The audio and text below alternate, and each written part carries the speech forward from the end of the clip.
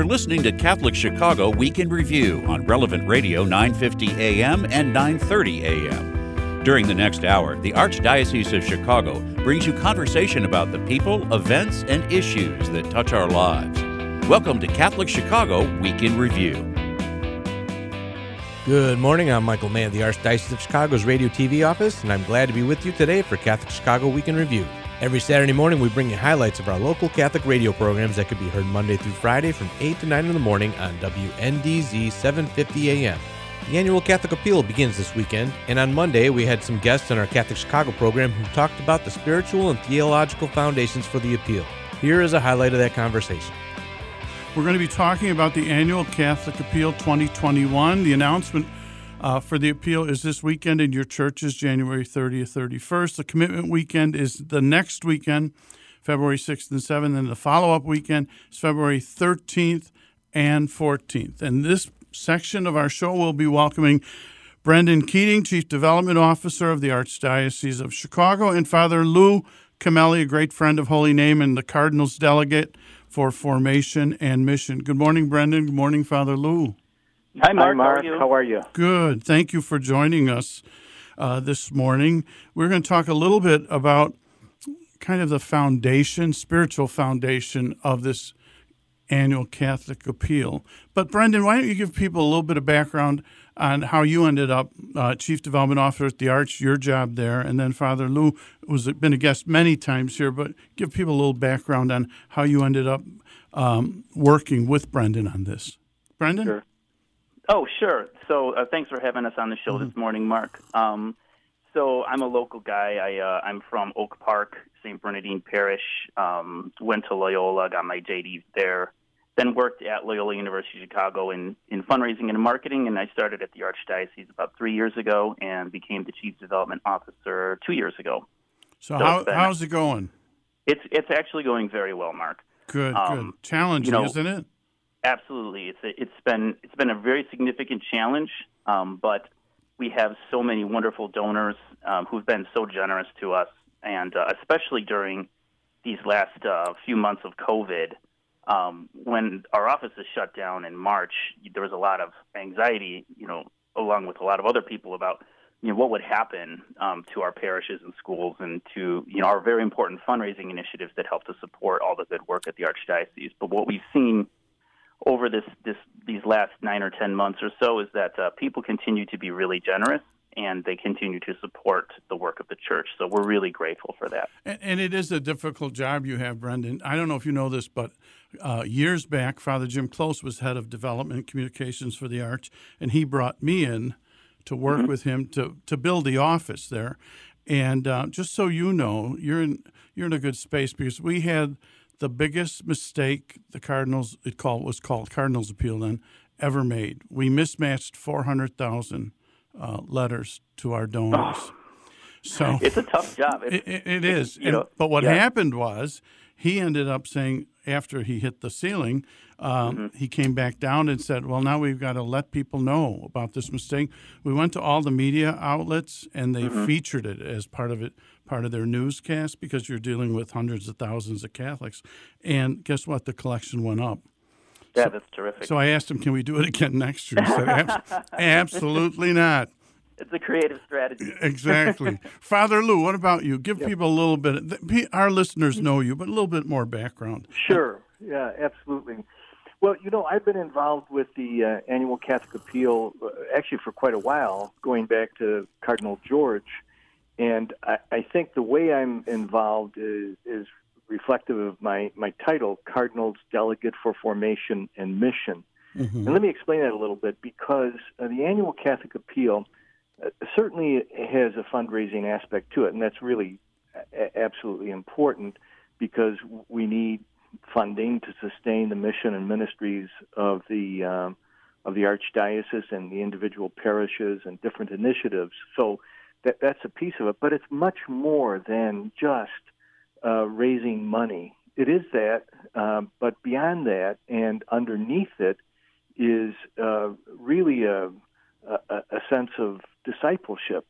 And both Cardinal George and Cardinal Cupich have both been very insistent that the framing of the whole annual Catholic Appeal be in this direction. Let me just give you a quick example. Sure, great. That for the past several years, at Cardinal Cupich's direction, we have taken up the theme of "Come Follow Me." So it's the call to discipleship. And then each year that's been specified a little bit, "Come follow me and share the word. Come follow me and heal the world." And then this year, a very important theme, "Come follow me and bring hope to the world." Mm-hmm. So the idea is that as people enter into the appeal, it's a chance for them to think, pray, and act.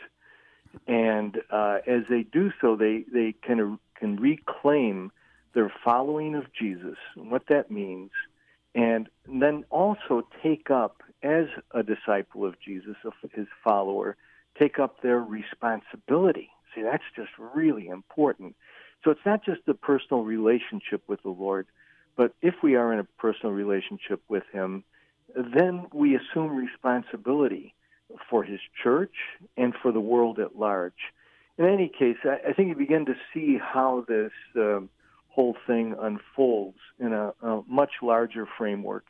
It's about reclaiming discipleship.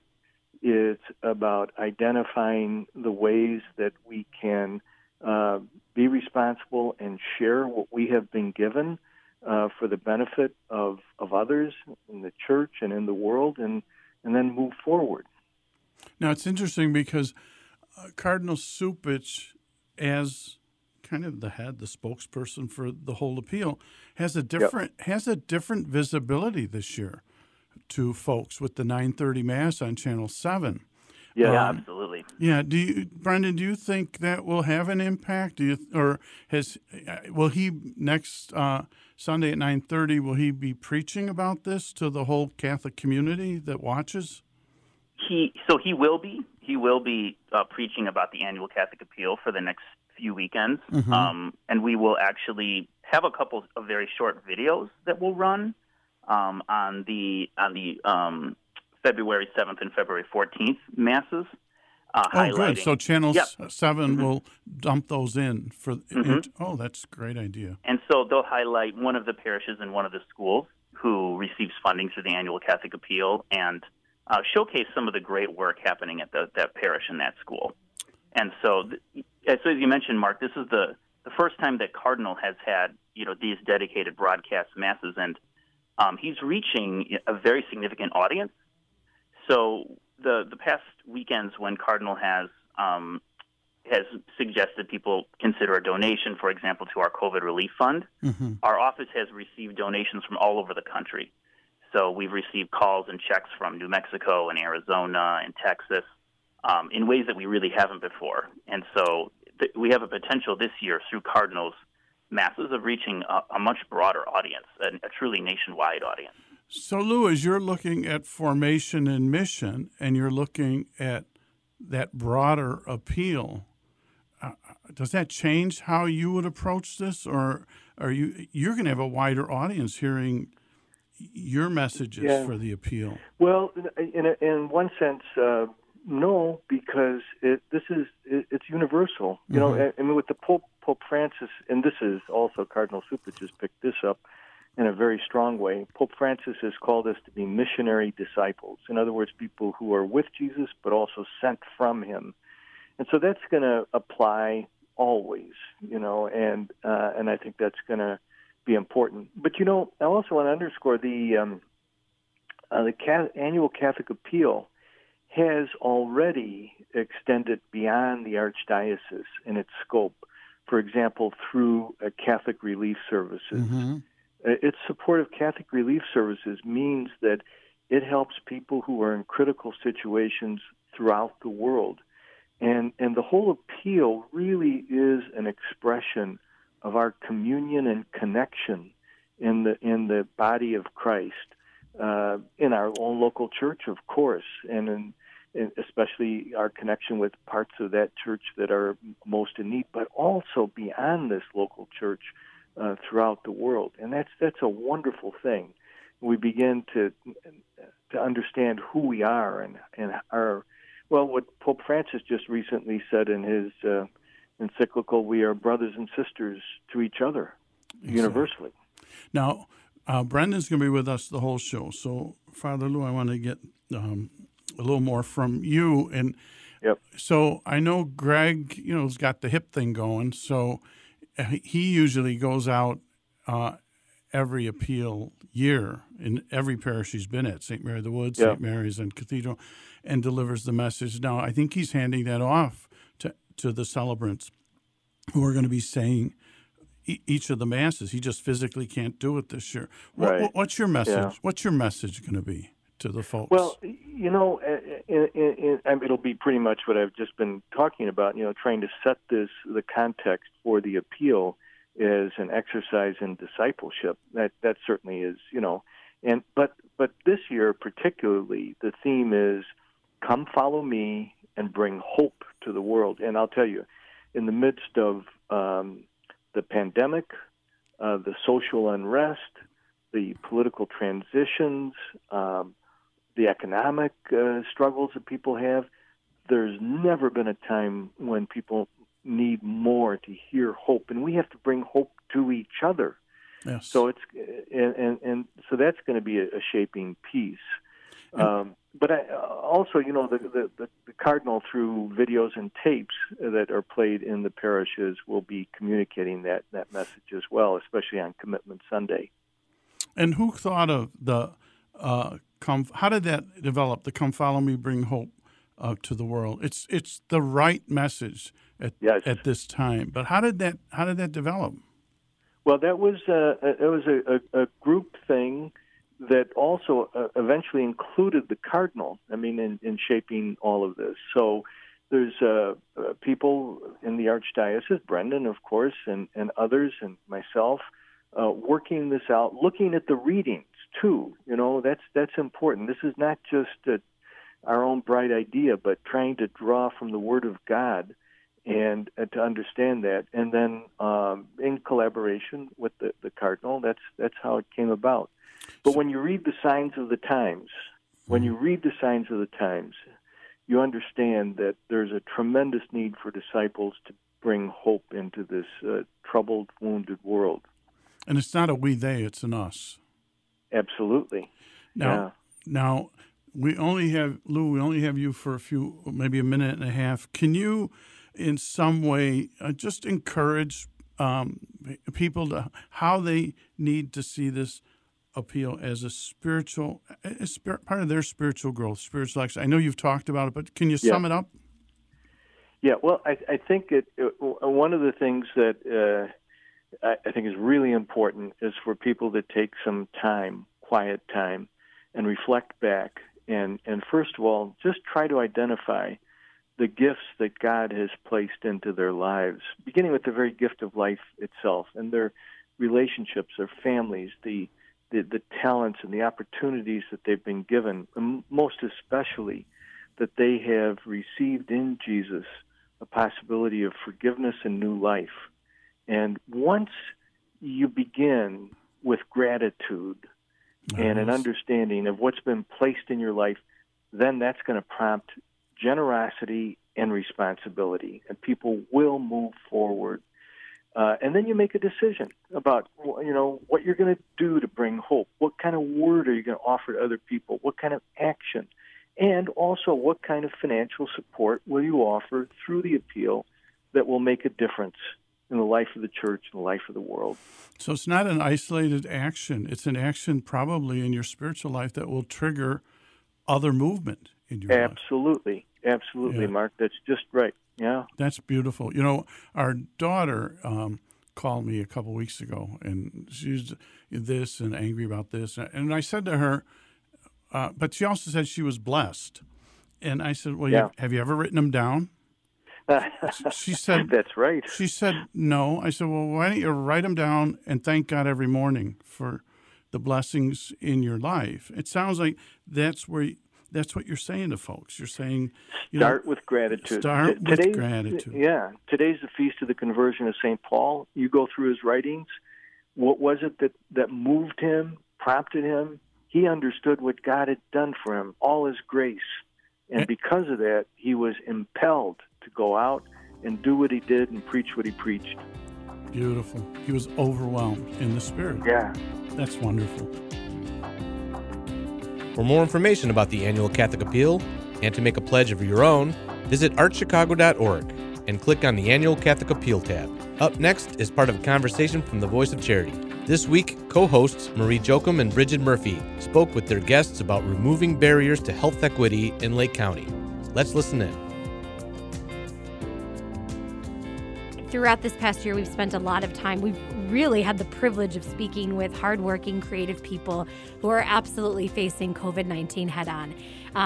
And what I mean by that is that they have gone above and beyond to make sure people have information, PPE, and services that they need to navigate during this pandemic. And we have been so lucky to have many of those folks on our show.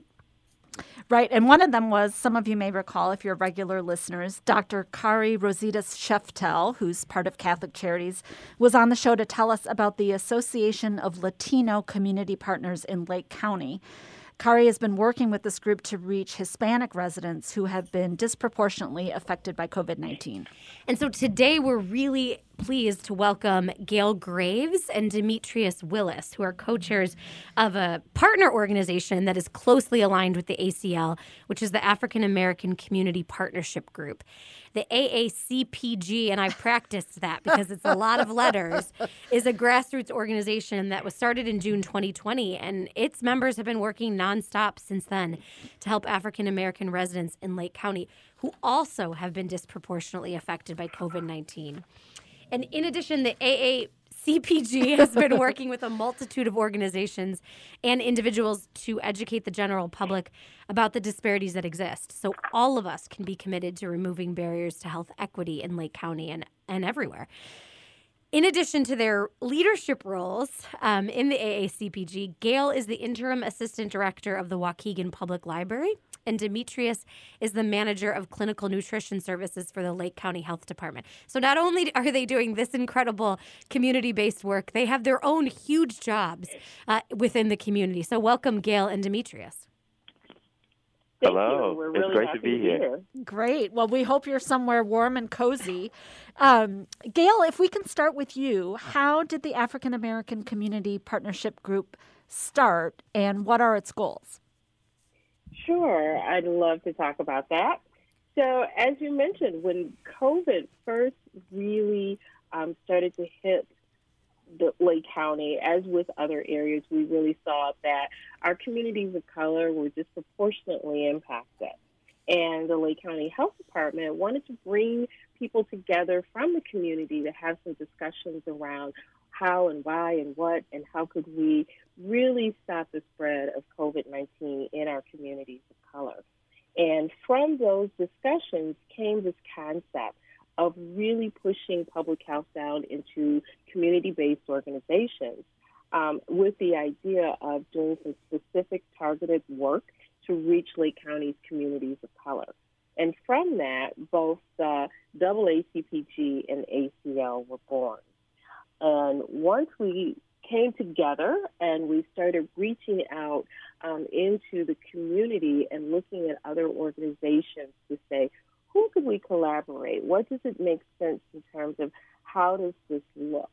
And we've been really fortunate to build upon what's already going on in the county, but add to that a specific focus on our communities of color, in particular for us, the African American community. We all have come together and we care about our disenfranchised people in our communities, and we really want to work together to build and strengthen existing programs. The idea is not to start over from scratch, but to make a difference. Our mission statement is we are a community needs-driven effort dedicated to helping African American Lake County residents to overcome disparities within our communities. So our first and foremost focus is COVID-19. And as you mentioned, three things: the distribution of PPE into the community, as well as developing and sharing educational resources.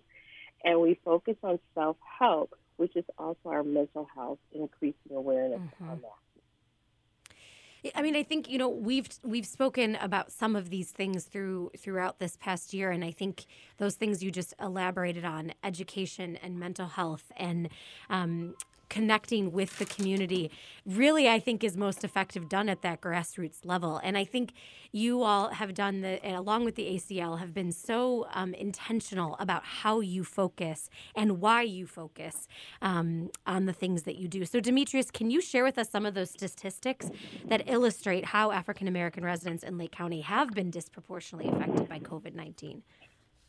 Sure. Well, the statistics are shocking. And what they did for us, though, is define the urgency. Mm-hmm. And in the beginning of this, for every white resident we saw who contracted COVID-19, we saw 4 African Americans and 8 Latino residents getting a positive rate. And, of course, the mortality rate was even worse than that, hugely disproportionate. And now we've moved to every 1 resident that's white that contracts COVID-19. We have 2 African Americans and 4 Latino residents. So for the African Americans and Latino, you can see we kind of cut things in half. And we're not claiming that as a AA CPG. What we're saying is all of these great efforts in our community collectively are making an impact and making a difference. And the statistics I spoke of, they cover Waukegan, Zion, North Chicago, Round Lake. So the improvement is there, but there's still a lot more work to do. Demetrius or Gail, let's unpack that a little bit. What contributes to those disparities? Well, health is not one-size-fits-all. There's so many variables, and you can throw in the lack of ability to travel to testing facilities. So if you have a packed house of individuals and nobody's able to get tested, one person comes home, it just spreads. You also have African Americans are in these essential jobs, grocery store, transportation, working and owning daycare centers, and lack of access to health care, which means underlying conditions that add to more mortality of COVID-19 unaddressed and unmanaged. I would also say that education, and not only literacy, but specifically health literacy, which means the ability to obtain and understand basic health information. All of these things together create a crisis within this crisis. Yeah, and I think to your point, you know, what you're highlighting is, again, things that groups like yours and what Catholic Charities and the ACL are seeing during this pandemic, and things we've already all known, that the vulnerable become more vulnerable and that the disparities that exist become even more shocking. And Gail, we're going to turn to you and sort of want to hear from you. You described this work as collaborative and grassroots. And who else are you all working with as you do this important work in Lake County? So we've come together as a group, but we work collaboratively. And so it's really these evolving partnerships and evolving relationships, not only with our specific members, but also allies within the community. And so I would say, first and foremost, we have members that work on a daily basis that are a part of organizations such as Park Place Senior Center, Cool Learning Education, Sign of the Dove is a local community of faith, Catholic Charities, the North Chicago Rotary, YWCA, and the Chicago Workers Collaborative.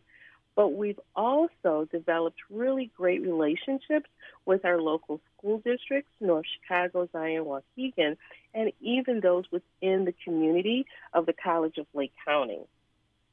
So we have representation that our local clergy or laypersons, social workers, educators, leaders of community-based organizations, and healthcare providers, such as the Northwestern, an advocate, and local physicians or providers.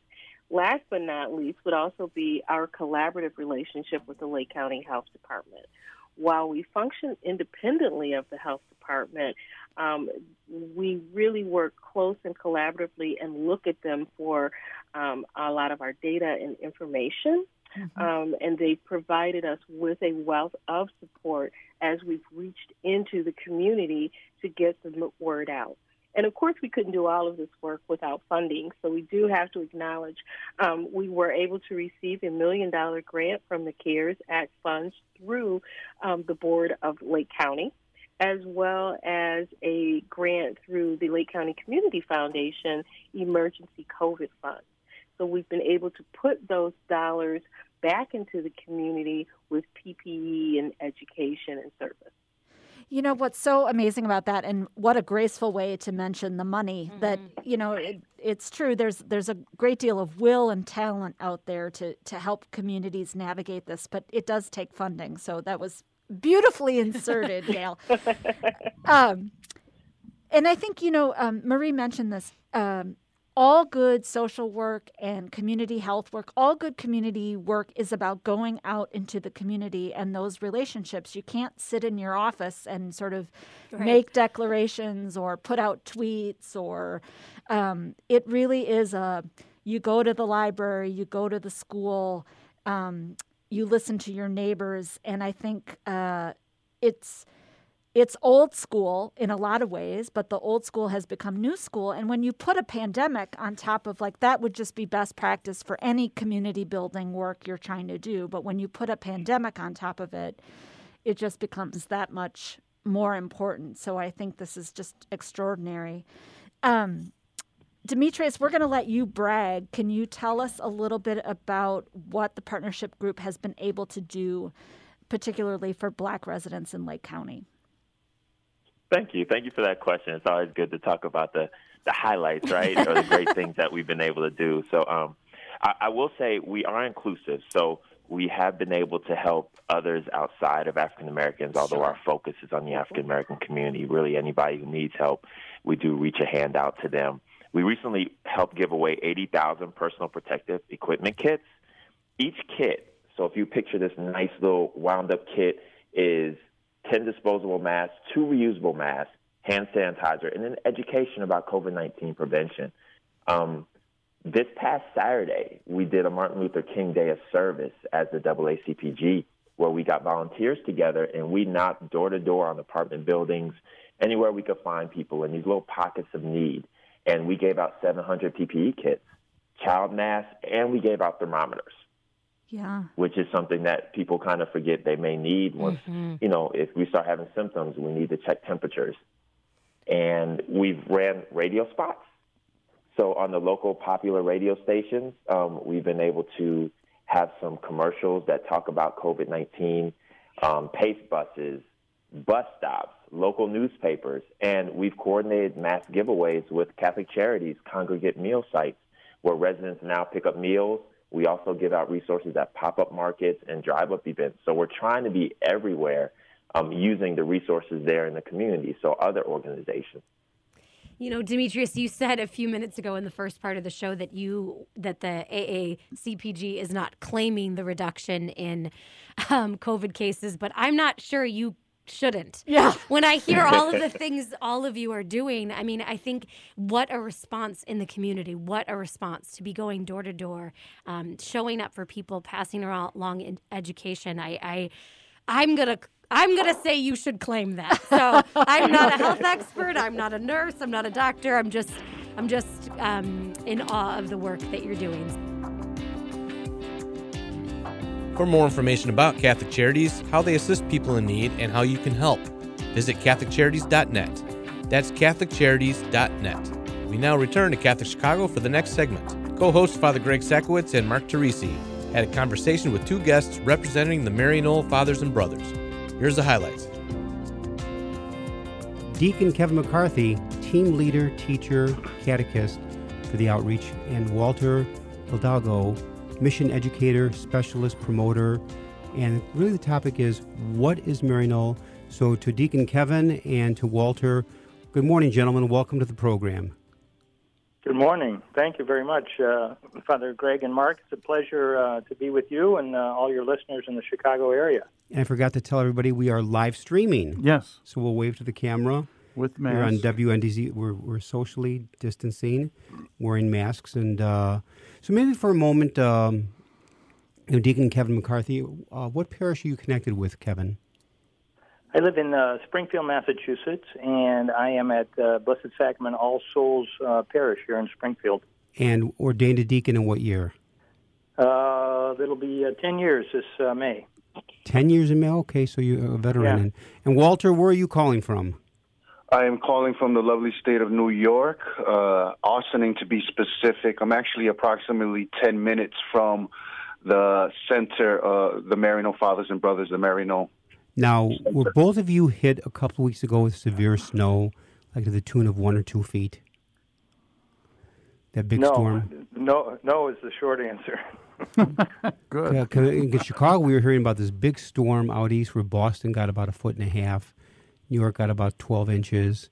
And maybe it was more like upstate New York, but, I just thought the East Coast was getting pounded. But maybe, first of all, either Kevin or Walter, first of all, Maryknoll has done tremendous work for years worldwide. Maybe either one of you. What is Maryknoll? So Maryknoll was founded, 1911 as the Catholic Foreign Mission Society of America to send priests and brothers to work in countries around the world. Currently, we're working in some 21 countries in Africa, Asia, Latin America. And actually, we have our House of Formation right there in Chicago. Young men who want to come and be priests and brothers, or young women who want to come and be Maryknoll sisters, study there at CTU. Mm-hmm. And then part of their formation, besides studying philosophy, theology, is they also do a couple years in one of the countries where we work. Currently, we're sending our men down to Cochabamba, Bolivia, for 2 years as a part of their training. So we go and work with some of the poorest people in the world, to bring the good news of the gospel, and also, to bring economic relief through a whole variety of programs that we help to provide in the various countries. Now, you also do work in the United States, don't you? I remember in high school and college, we went on mission trips. I don't know if you still do, because that was a while ago, but we went to Appalachia working with the poor. Does the Maryknoll still have missions here, too? Yeah, actually, we do lots of work in the United States. We do, and to mention the mission or immersion trips, we have a variety of those. I mean, pre-COVID, and hopefully maybe by this summer we'll get back to them. So, like, Walter and I have brought people, to Guatemala, Mm-hmm. El Salvador. We do have trips like every other year to a country in Asia or Africa. We also bring people down to the border, El Paso, Texas, and Ciudad Juarez, Mexico. Understand some of the border issues. So we do still have a variety of immersion trips, and then also here in the U.S., we do mission education programs, retreats, parish missions, and then we have resources for Catholic catechists and teachers, and maybe Walter would want to speak about that. Yeah, we have also, as an extension of the experience of an immersion trip, we try to bring that to life in the classroom through our Discover Your Neighbor program. And, Deacon Kevin and I are just really extensions of that Maryknoll spirit of being a missionary disciple. So what does that mean? What does that look like? And most importantly, how can we act out on that spirit, both locally but also internationally? Ironically, when I was at Notre Dame High School College Prep class of 1971 and decided to become a priest, I remember the three groups I looked at was the Jesuits, looked at Holy Cross, I take it back, 4 Franciscans, and Maryknoll. Mm. I thought that was very fascinating. I decided to stay in the Archdiocese of Chicago as a diocesan priest, which I certainly have no regrets, but I've always been fascinated by the great work of Maryknoll. How did you folks get involved? Well, for me, I knew about Maryknoll in my youth. The Maryknoll magazine used to be in many, many households across the United States. So I had gotten, Maryknoll resources over the years. And then about 4.5 years ago, I also was on a Maryknoll email list. And I was working as a school counselor at that point, and they were looking for advertising for someone to do mission education. And that's how I jumped into Maryknoll full-time. How about you, Walter? Yeah, it's interesting. I had a feeling you were going to ask that question. We are, Walter, we are two tough guys that ask the tough questions. And, you know, as I was literally prepping for this question, I thought to myself that it almost feels like every single person that falls into Maryknoll happens to come in at the Kairos moment. So for me, it was a shift. I have an education background, and I was looking for something. I was searching. And as a millennial, I think I was looking for something that can really tap into my gifts, and Maryknoll has allowed for that opportunity for me specifically. So it just fit the trajectory of my life. Now, for Kevin and for Walter, is this full-time staff positions or is this volunteer for you? It's full-time. It's full-time ministry or work for us. And I was going to say, Father Greg, now that you have a new hip, Maryknoll also takes what we call associate priest for 5 years. Senior priest? Are you talking about senior priest? We'll give you an easy assignment, okay? We'll look for an easy one for you. Not too many hills. That's right. Yeah. Now, what about you? One of the things that you were going to talk about today is that Joy of the Gospel Lenten Retreat. And I'm curious, how do people get connected to Maryknoll? There's several ways. Certainly, the mission education website that we use is maryknoll.us, so people can look there. So maryknoll.us. Right. Okay. And that is where we have our mission education resources. They can send me an email. It's just, K as in Kevin, K McCarthy at maryknoll.org. One more time, Kevin. K McCarthy at maryknoll.org. Good. And I'd be happy. What about a phone number? Let's see. I got two different phone numbers. I'll give you this one: 413-374-3861. One more time. 413-374-3861. What about your bank account number? You what? I was going to say, now everyone in Chicago is going to call me and say, who is this? Now, Walter, you said something fascinating to me. This kind of a Kairos moment, your life journey. This is where you are now. So the mission education specialist. Talk a little bit about that ministry. And I always want young people to hear how people get connected to the mission of the church. So can you just give us a little bit more about the position itself, but how did you connect? Yeah, I think Maryknoll was undergoing a huge shift, the understanding that the power of the laity and the growing Latino population as far as its activism in the church was really necessary. So we needed to kind of remix, if you will, to use the most up-to-beat terminology as to how we present the spirit of mission. More importantly, being a missionary disciple. Youth and young adults, especially in 2012 when we saw that huge decline of participation from youth and young adults, I think Maryknoll was very clear and understood that it was time to transition and up the ante on how we do things.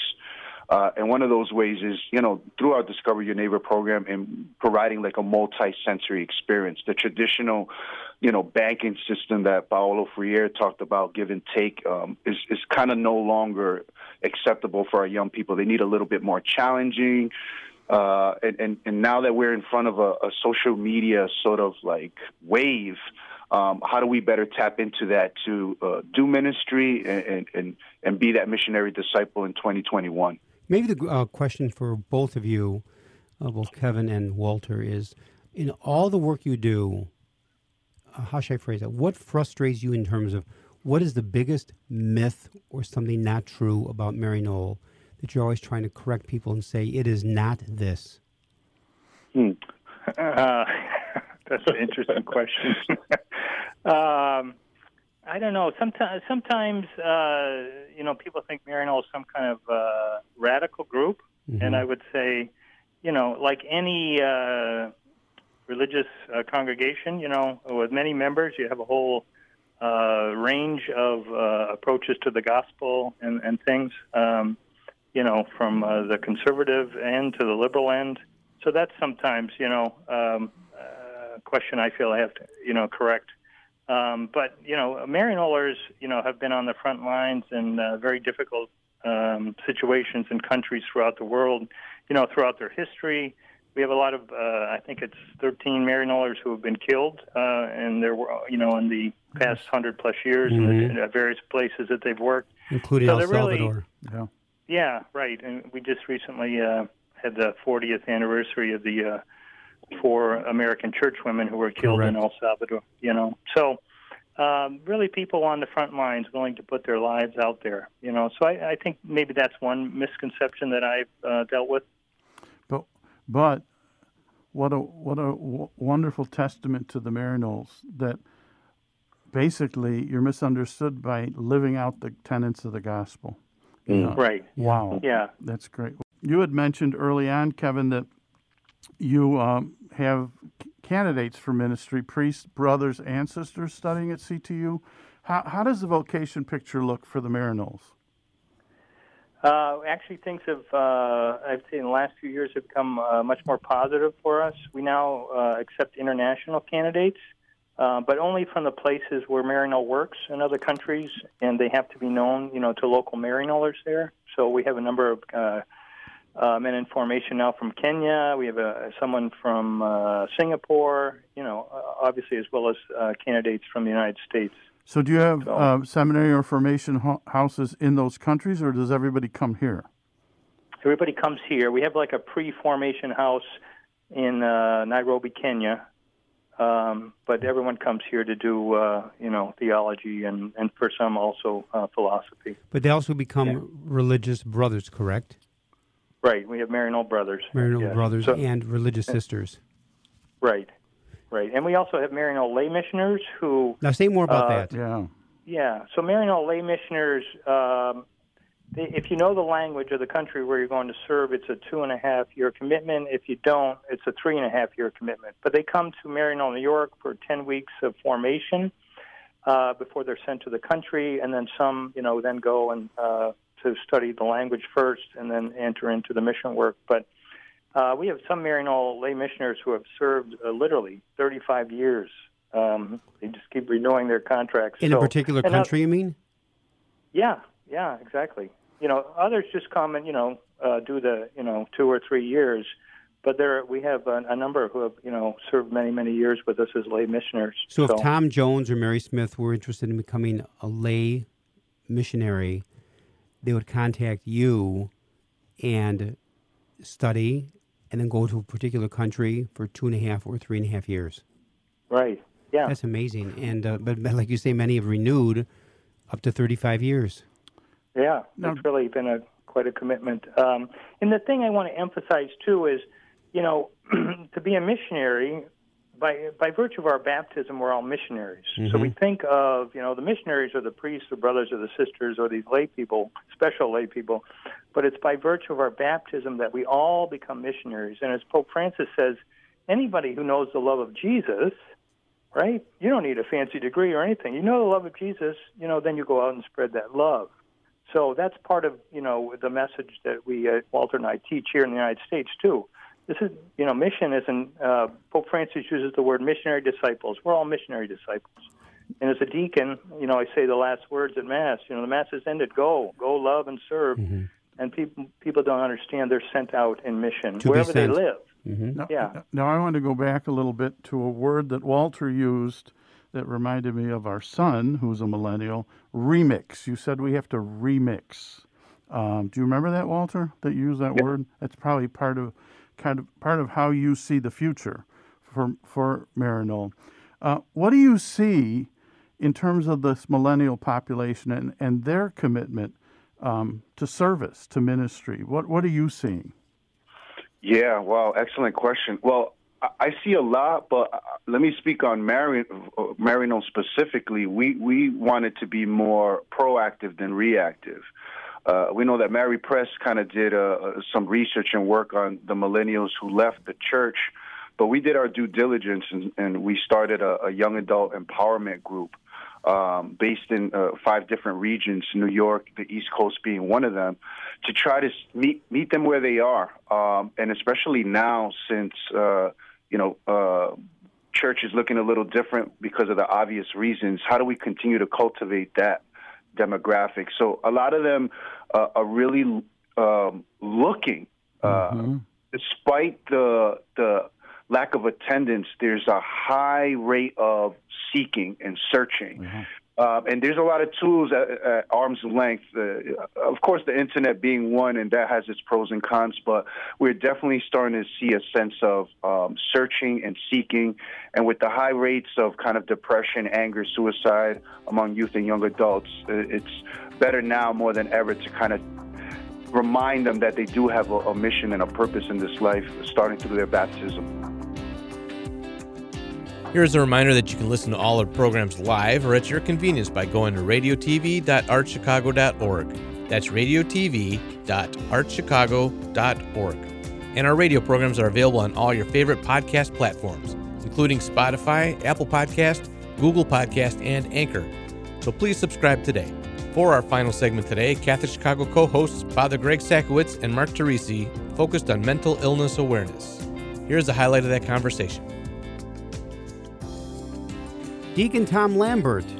Yes, how are you? Good morning. Who's co-chair our Diocesan Commission on Mental Illness, and Deacon Al Sadivi, member Archdiocesan Commission on Mental Illness. Morning. Welcome. Good morning, Tom. Good morning, Al. How are you? Good. I'm good. Now, Al, what parish you belong to? St. Mary the Annunciation up in Mundelein. With Jerry Jacobs, Father Jerry Jacobs, huh? Yep. I've known Father Jerry for many, many years. One of my students, when I was dean of students at the college In seminary. fact, Tom, you were ordained a deacon in what year? 1983. And how about you, Al? 93 for me. 93. Oh, got two vets here, two veterans. And it, now, I know, Tom, you've been doing this work for years for mental illness awareness. Yes. And maybe give us, with the work you do, how did you get involved with this and what year was it? Well, my wife and I got involved back in the late 1980s. Our oldest daughter has a mental illness, and so we were looking for resources, and we found that when we looked to the Catholic Church in terms of resources, there weren't any. So we got involved in NAMI, and I later became the state president of the National Alliance on Mental Illness. And they said, you're a deacon, get the churches involved. And so what we have done over the years with Al and others is develop resources and workshops and parish presentations on pastoral care of people with mental illness and their families. So it's been a long journey and a wonderful journey. Well, you've made a tremendous difference. And Al, how did you get involved? It started with my diaconate training, and one of the things the deacons have to do, I think it's at the end of their second year, is do some field work. And so I volunteered to go to Chicago Read Mental Hospital. That's the old Dunning, up around Oak Park and Northwest Highway. And I did 5 or 6 weeks there and found it to be a very rewarding experience. And so after I was ordained, the chaplain there called me and said, you did a good job while you were in training. We'd like to have you come back. So I did, and I worked there on his staff for about 20 years. Wow. How did you folks connect? Well, we've been on the commission together. I knew of Al's work, and my wife and I and others did training in the diaconate in the formation program for about 10 years, offering a workshop to all the deacons, and Al and some of the folks going through that at the time, we got to meet them, and then, he's been part of the commission for all these years. Now, I have to share this. There is such a stigma to this day regarding mental illness. I remember when I was a boy, you'd always hear in a very negative way, oh, we're going to send you to Elgin, we're going to send you to Dunning, you're going to throw the key away type of thing for people. And, you grow up with this mentality of thinking that mental illness is something so awful, but there's such a stigma attached to it. Don't tell people you've suffered from depression or you're on medication for depression, whatever. maybe I'm wrong, but do you find, Tom and Al, there's still that stigma connected with mental illness, or is that been changing? It's been improving over the years. Like most things, when people make fun of something, it's because they don't understand it. Mm-hmm. And stigma with mental illness, many people believe that mental illness was the result of some weakness in their personality, and that's obviously not the case at all. And so many of our programs have been trying to break down this stigma and make people aware of what mental illness is. And we tell, people, you have to educate your kids to end this stigma. You wouldn't make fun of someone who has a physical disability, and just like you wouldn't do that, you don't make fun of people who have a mental disability either. Now, so many families are dealing with someone who is suffering absolutely from mental illness. How do you move someone, hopefully, toward a diagnosis so they can get help? Well, that is one of the difficult ones, is helping people to Well, first of all, I think what happens is if we talk about in parishes what mental illness is and take away the fear factor like Al was talking about, and that we create a safe place for people to talk about the illness, then it makes it easier. One of the reasons the American Psychiatric Association, so on, will say the reason people don't get help is the stigma. So that if you make it, well, this is not something only you are going through, it's something that a lot of people are going through, and a lot of people are getting help. So you point to the success stories where people have been helped. And I think if we've learned anything over the past year with COVID is that we're all on that spectrum somewhere, with anxiety and depression, and we go up and down. And so some people suffer, the other end of that, or the far end of it, and it's nothing to be ashamed of. It's nothing that is so unusual, that we all go through it to some degree, and it's better to obviously get help for that earlier than later. You hit it right on the head. As we talk about mental illness awareness, I think we're talking about it, and how can the church respond in terms of pastoral ministry? It's as important a ministry as any ministry we would have in the church, because many people suffer through mental illness. What is mental illness, guys? Well, let me say first what it's not. It's not a cognitive disability. What it is an illness of the brain, and that's not surprising. The brain is the most complicated organ that we have in our body, so it can go awry just like any other organ in the body. There's different types. Anxiety disorders is probably the most common, and then there are some more serious types. Some could even be chronic, and that would be like schizophrenia, bipolar, which is manic depression, and then severe depression. And these can be chronic. Many disorders are short-term. In any given year, one in four people can be affected by a mental illness, and these could just be anxiety disorders like we talked about with COVID. It could be mild depression, grief over the loss of a loved one. So there's many common types that can be helped with therapy and some medication for a short period of time. The chronic disorders are obviously much more serious, and that is about 4% of the population, and these usually require long-term counseling and sometimes a lifetime of medicine. And these are much more serious, but again, it's a small part of the population. Now, then along those lines, Tom, first line number is 312-255-8408, 312-255-8408. If a listener has a question regarding mental illness, now is the time to call. Tom, since last March 14th, we've been dealing with COVID-19. Stay at home. Things were shut down totally, including the church, from March 14th until June 15th. They opened up a bit in the summertime, got tough again in the fall, winter. Here we are now approaching February, almost 11 months later. We're still battling COVID-19. Are you finding the stress level higher than ever among people because of COVID-19. Yes, definitely. I think that is for all the reasons you just mentioned. That we're not in our normal routines. We're not able to get out and maybe go to a restaurant or go to, like, I miss going down to the art museum and things like that. So I think there are steps you can take, and one of the things in terms of the church, like we've got now we're once a month have a monthly prayer where we use Lectio Divina, and we do that using Zoom. I mean, I never heard of Zoom a year ago, and now we're doing it all the time. I thought Zoom meant a fast car. Yeah, right. So we have this monthly meeting that anybody can tune into, and we pray together and connect together. And that's one of the biggest healing things that we do is connect with each other.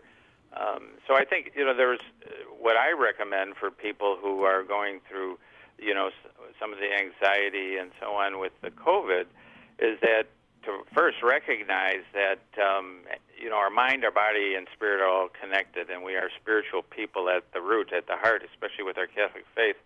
That so the anxiety can result in muscle ache or other things. If you're feeling depressed, you may not feel close to God. So it's connecting with others. So we do morning prayer, the meditation on. We have a each day prayer on our website that people can use, and then say, what am I grateful for? What are the blessings I've experienced? I think my wife and I, one of the things we often say is that this summer we took long walks by the lake, and we saw these butterflies, monarch butterflies, that I hadn't seen since I was a kid, but we would stand there and stare at them. So it's what are we learning about ourselves during this time? What are the positives? And things like that. And they were always there, those butterflies. Exactly. But now maybe we have this, I don't wish the COVID was here, but, maybe there's an opportunity there. There's always a two edges to the sword, right? So maybe there's an opportunity there to understand that we've been at such a fast pace. It's time to slow down and enjoy some of the things and make some changes in our lives. Right, yeah, exactly. And how can I help others? Acts of compassion, calling somebody who we may know. That's going to be helpful for us to do, and it's going to be helpful for the person we're doing. The other thing I'd like to say is, what makes you laugh? What brings joy to you? What brings a smile to your face? And the maybe Chicago Bears make you laugh. We laugh. For some that may not bring a smile to your face, though. But I know somebody who watches the old I Love Lucy reruns. So there's things I think we can do that take positive steps. Deacon Al, can you talk a little bit about that 5-week parish support program called Mental Illness with Grace? Sure. What we decided to do, a number of deacons got together and we put together this program, and we said we need to get the word out to make people more aware of what mental illness is, and to promote acceptance of people who have that illness, and then figure out a way to accompany folks who suffer with this illness. So we put together this 5-week program. It usually starts with a number of weeks of bulletin articles, and then usually a homily to get the assembly interested.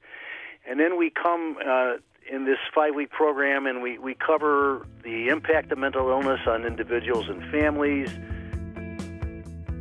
We close today's program with an important reminder that you can attend Mass online by visiting our website, archchicago.org. That's archchicago.org. The Masses are also available on Facebook and our YouTube channel, youtube.com/Catholic Chicago. Our thanks to ABC7 for televising our English Sunday Mass at 9:30 in the morning, to Univision for televising our Spanish language Mass at 10 a.m., and Polvision for televising our Polish language Mass Sunday at 9 a.m. and 3 p.m. Thank you for listening to us every Saturday morning on Relevant Radio 950 and 9:30 a.m. I'm Michael May for Catholic Chicago Week in Review. Have a great weekend, everybody. Join us every Saturday morning for Catholic Chicago Week in Review. You can stream our programs live or listen to past programs by visiting our website, archchicago.org, and clicking on Radio TV. And please connect with Catholic Chicago on social media.